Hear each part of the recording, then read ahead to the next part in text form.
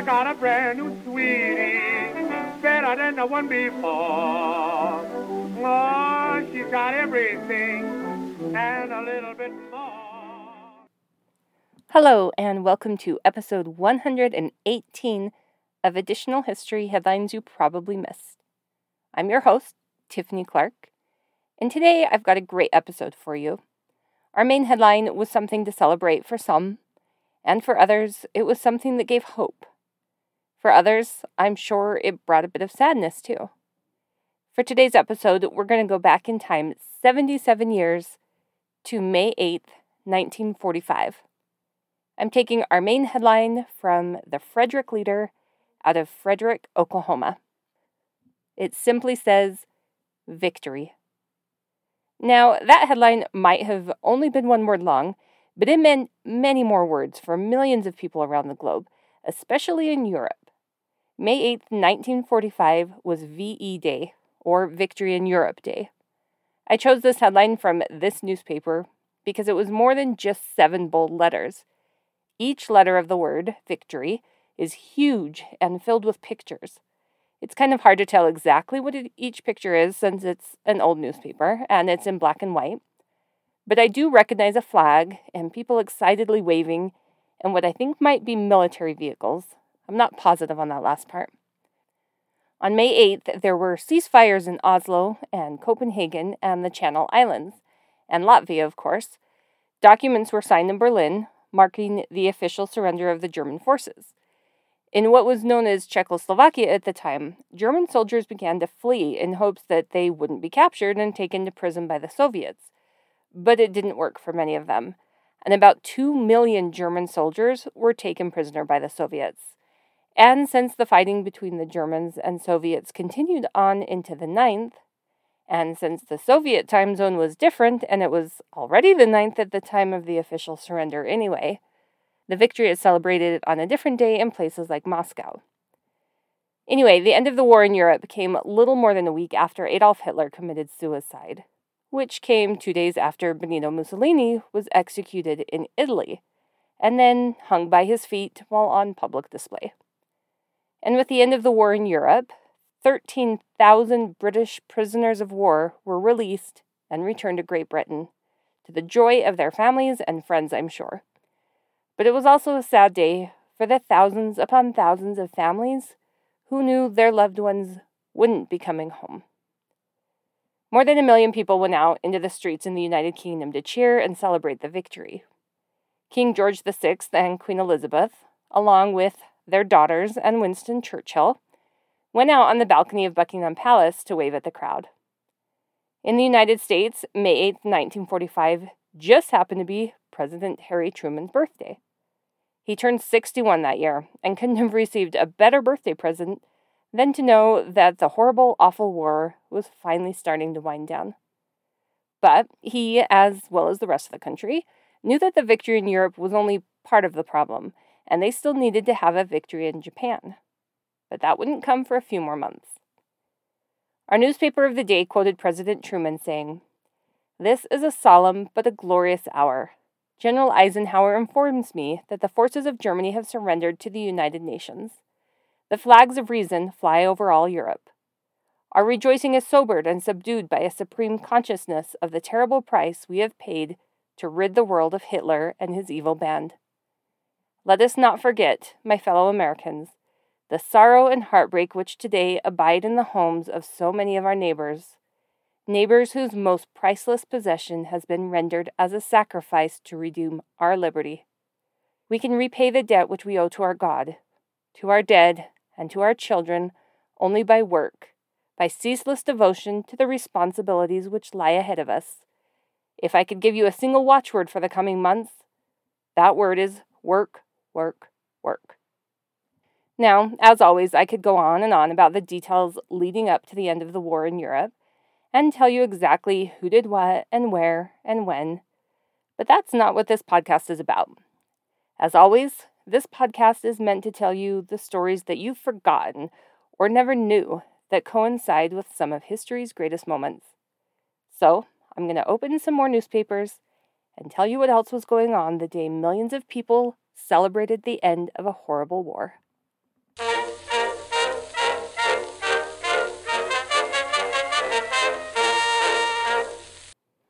For my first additional history story of the day, I'm taking a headline and article from the May 8th, 1945 edition of the Seattle Star out of Washington State. This headline says, "Slaying Trial Set for June 4th." Yes, it's another additional history story about a murder. But what can I say? Newspapers made their money by reporting the gruesome details of events, and not by reporting the nice, everyday stuff. This article is about the trial for the man believed to have killed 5-year-old Irma McGow a few months earlier. Irma McGow was born in Caldwell, Idaho, a town in northern Idaho, in February of 1940. She was the daughter of James and Beulah McGow. Some of the sources I saw about this case list the victim's name as Irene rather than Irma, and it says her family history was complicated. And by complicated, it means situations that were out of the ordinary for the 1940s. Those same complicated situations probably wouldn't draw any attention today.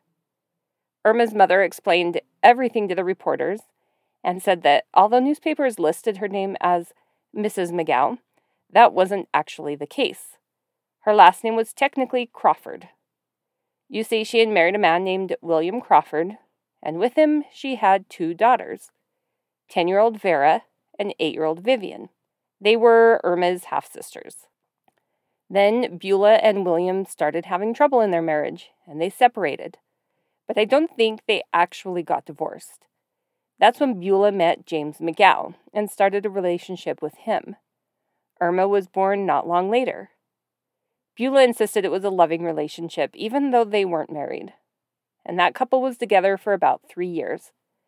But for whatever reason, James and Beulah broke up, and Beulah went back to Portland, Oregon, and got back together with her actual husband, William Crawford. Then, that couple had another baby together, Billy. Except, while Beulah was with James McGow, she started calling herself Mrs. McGow. And when she returned to her actual husband and had another baby with him, she still continued to call herself Mrs. McGow, because she didn't want to complicate paperwork. Anyway, as you can imagine, Beulah and William's relationship still wasn't the strongest, and once again, they broke up and went their separate ways. And Beulah left with, you guessed it, James McGow, taking her 4 children with her, even though only one of the children actually belonged to James. The couple traveled to Washington State, and Beulah said that her actual husband had no idea where they were. She also said that James was only helping them to get away from a troubling situation, and their relationship was purely platonic, and the only thing between them was friendship. And she said that even though Irma wasn't William's daughter, he loved her as if she was his. The McGow family had only been in Seattle for about 3 weeks when little Irma was brutally murdered. James had gotten a job working at one of the shipyards there, and the family was living out of a local hotel. At least they were for about a week. Then they were evicted and had to move out to some temporary rooms donated by the St. Vincent de Paul charity organization. Sadly, that was where everything happened. One day, Irma's 2 older sisters, Vera and Vivian, walked to a nearby grocery store on an errand for their mother. Irma decided she wanted to go and meet them on their way back. So she, quote, danced her way out of the apartment.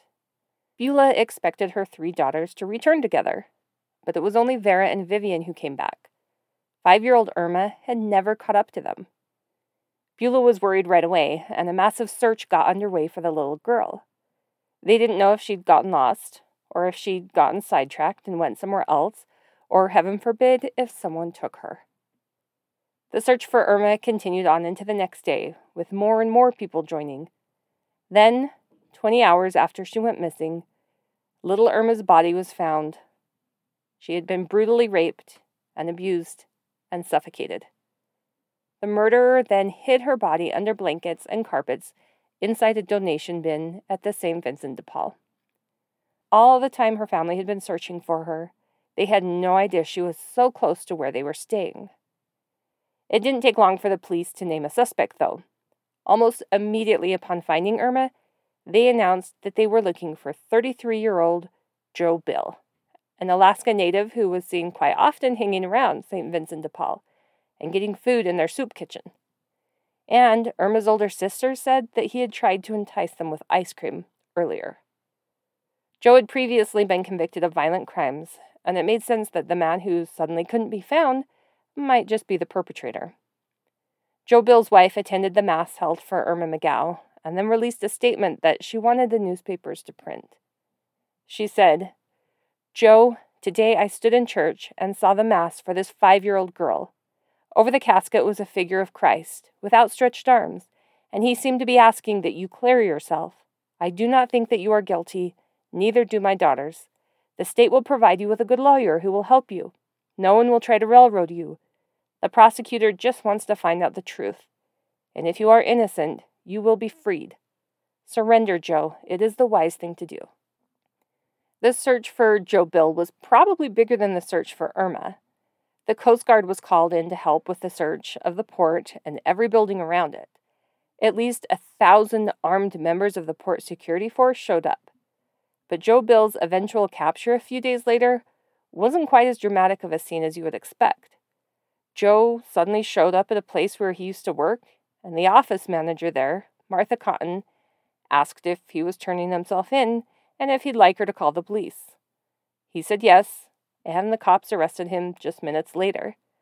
He had been hiding under an overturned boat for days, without any food, and I think it was ultimately starvation that made him turn himself in.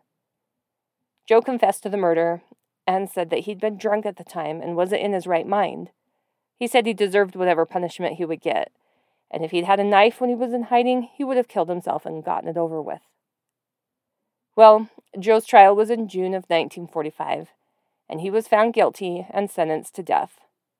Since the judicial system moved a lot quicker back in the 1940s than it does now, Joe's death came fairly quickly, and he was hung just a few months later on September 7th. The story ends there, but I would rather end on a happy note. So, when news of the murder reached news outlets, the community offered their sympathy and support of the McGow Crawford family. One man, Arthur Therry, who worked as an auto mechanic, told the family they could come stay in his 5-bedroom home for as long as they needed since they had nowhere else to go. He said, quote, "There's plenty of room there with trees and plenty of ground for the children to play on. A good neighborhood. I'm glad to be able to do something for these suffering folks, struck by a tragedy for which they are blameless. I think the world needs a lot more people like Arthur and a lot fewer people like Joe."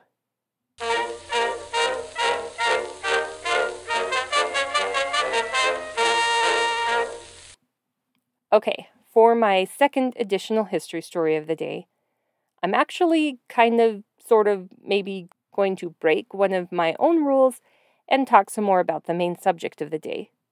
Kind of. As you can probably imagine, the stories that were published on May 8th, 1945, all over the country and all over the world, had a common theme: the end of the war.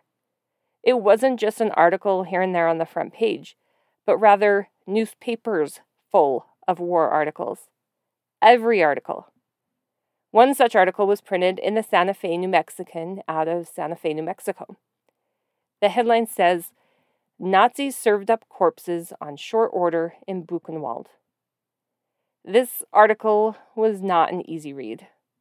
Yes, it's about one of the Nazi concentration camps, Buchenwald, and yes, it talks about the many atrocities and horrors and deaths that took place there. I've visited Germany a couple of times, but I've only had the opportunity to visit one concentration camp in Munich, and it was a very sobering experience. In April of 1945, the United States Army was getting closer and closer to the Buchenwald camp. The Germans, hoping to stop any attempts of the U.S. Army freeing the prisoners, if it came to that, decided to start moving the prisoners and evacuating them to a different location.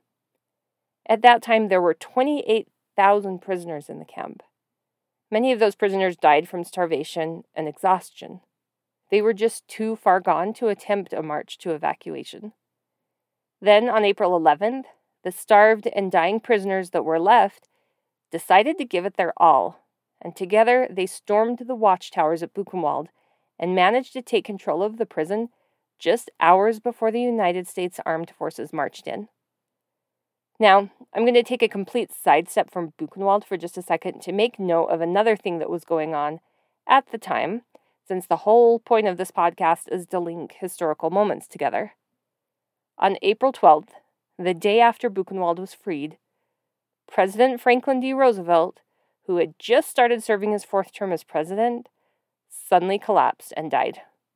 That means that President Roosevelt died less than a month before the war officially ended, and although Truman was there at the end, he'd only held the office for a few weeks. Okay, back to Buchenwald. The United States military was able to help liberate the Buchenwald concentration camp about a month before the official end of the war in Europe. And after they'd gone in and inspected everything, and went over the records, and talked to the prisoners that still remained when it was freed, the reality of what went on there was starting to come to light, and reports were making it into the newspapers back in the U.S. Buchenwald was one of the biggest concentration camps in Germany, and it was opened in 1937, years before the United States even entered the World War. It was just a little bit northwest of the town of Weimar, which is in east-central Germany.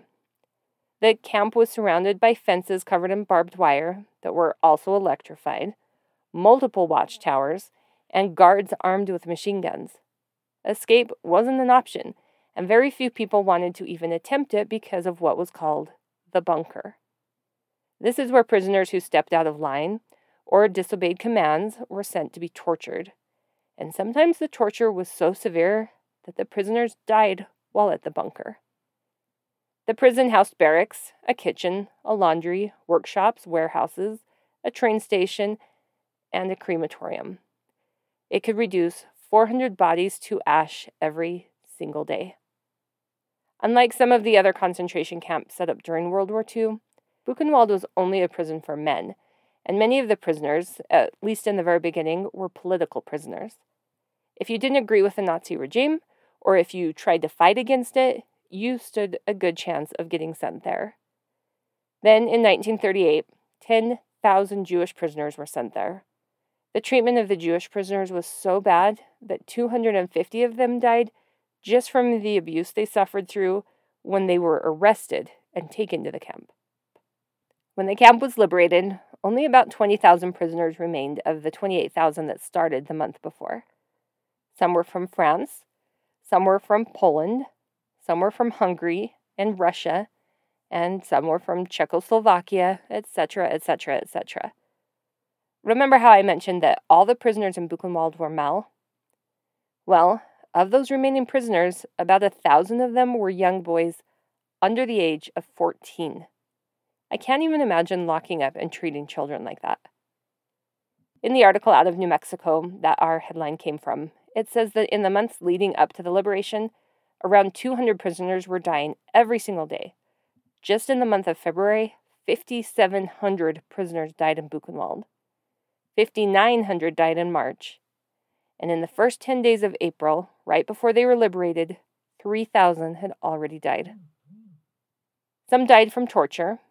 Some died from typhus. Some died from overwork. Some died of starvation. And some were purposely put to death.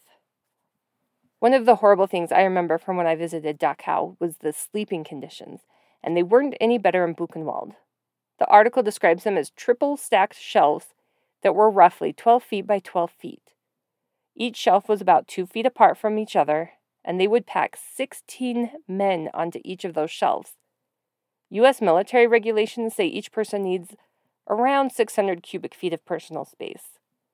This space each man got to himself in Buchenwald came out to be just 35 cubic feet. The blankets that the prisoners had to sleep with were full of holes and worn out, not to mention that there were fewer blankets than there were prisoners, and they either had to share or do without. And did I mention that these buildings weren't heated? Yeah, it was absolutely horrible, miserable conditions. Now, you might be surprised to know that there was a hospital in the Buchenwald concentration camp, and prisoners were allowed to go there if they were sick, except there weren't any medicines available, and the space was so crowded from those suffering through typhus and tuberculosis that they couldn't even fully stretch out their legs, and they had to lie on the ground, shoulder to shoulder with their fellow prisoners. I think it was more of a place for people to go to die rather than to heal. And then came the part I think is one of the most horrible parts of the camp. This was also done at Dachau and other concentration camps, and I was truly horrified by it when I first learned about it, and I'm still horrified by it now.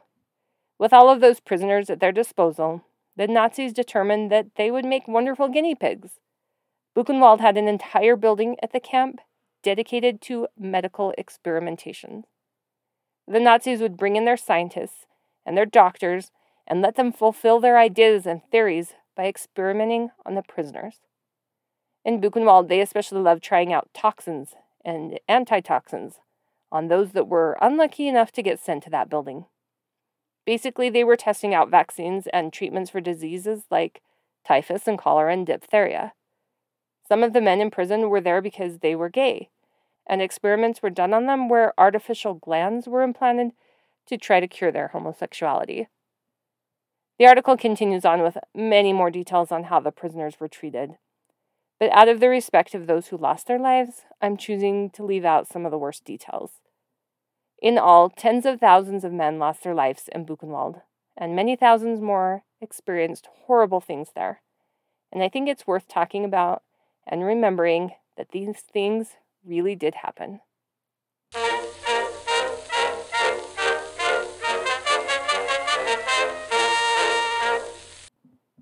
Okay, for the third additional history story of the day, I'm going to tell another war-related story. But this one is a little bit crazy, and not quite as horrendous as the last story. When I say that pretty much all of the newspaper articles on May 8, 1945 had something to do with the war and or VE Day, I am not exaggerating. Page after page after page was filled with stories of battles and reactions, and parents finding out that their children wouldn't be returning right as the rest of the country was rejoicing, missing their own homecomings by just days. This article was printed in the Greenwood Commonwealth out of Greenwood, Mississippi. The headline says, GI reported dead, wife remarries. This story is about a difficult decision that Mrs. Helen Goad had to make. She and her husband, Harold Goad, had met while living in Oregon and fallen in love. They dated for 3 years and then got married. But, like many young marriages of the 1940s, the couple would soon have to say goodbye because Harold was called up to go overseas. He was going to be serving in the Pacific Theater. As the pilot of a B-24 bomber, Harold's job in the military was very dangerous, and his return was uncertain. And the couple hoped that their goodbye on January 1st, 1943, wouldn't be their last. But the next October, Helen Goad got the news no military wife ever wanted to get. Harold had been killed in action in Burma. His plane had crash-landed in flames, and some of the servicemen who served in Harold's squadron wrote to Helen and told her about the incident. They said that there were 3 men on board when the plane got shot down, and they saw 3 parachutes deploy and leave the plane. But sadly, one of the parachutes was on fire as it descended, and the other 2 men were killed by machine guns on the ground. The War Department couldn't produce a body of Harold Goad, so Helen hung on to hope that even though they said he was dead, maybe there was still a chance he somehow had lived. But after 12 months went by, the government officially declared Harold as dead. And when some of her husband's squadron went home on leave, Helen decided to go to Florida to meet and visit with them. It was while she was in Florida that she met Robert McDowell. He comforted her in her time of sorrow, and so 18 months after she found out that her husband would not be returning from the war, she made the decision to marry Robert. And then it was time for Helen's second husband to go to war. And on April 17th, he left, also headed to the Pacific Theater, just like her first husband. Everything was going great until Helen got the most unexpected news anyone could ever get. The news was so unexpected that she didn't believe it at first. The message said that her husband, her first husband, had been found alive and had been a prisoner of war all that time over in Burma and was currently in a hospital in Calcutta, India. Yep, Harold wasn't dead. And suddenly, Helen found herself married to 2 different men. As if her life hadn't already been torn apart, The poor woman had to decide which husband she was going to stay with. And as Harold put it, knowing his wife had married someone else was harder than anything he had to endure during 18 months as a POW. So, what decision do you think Helen made? Well, she decided to have her marriage to Robert McDowell annulled. She told the newspapers that she hoped he would understand, although since he was serving overseas, she hadn't been able to get a message to him to even tell him what was going on. Then she excitedly greeted her first husband, Harold, when he returned home a month later. Harold eventually became a pilot for Eastern Airlines, and he and Helen had 2 sons together. But Harold died at the age of 46, that time for real. Helen lived for another 35 years. Let's hope that Robert McDowell eventually found out the truth before he came home to a rude awakening, just like Harold.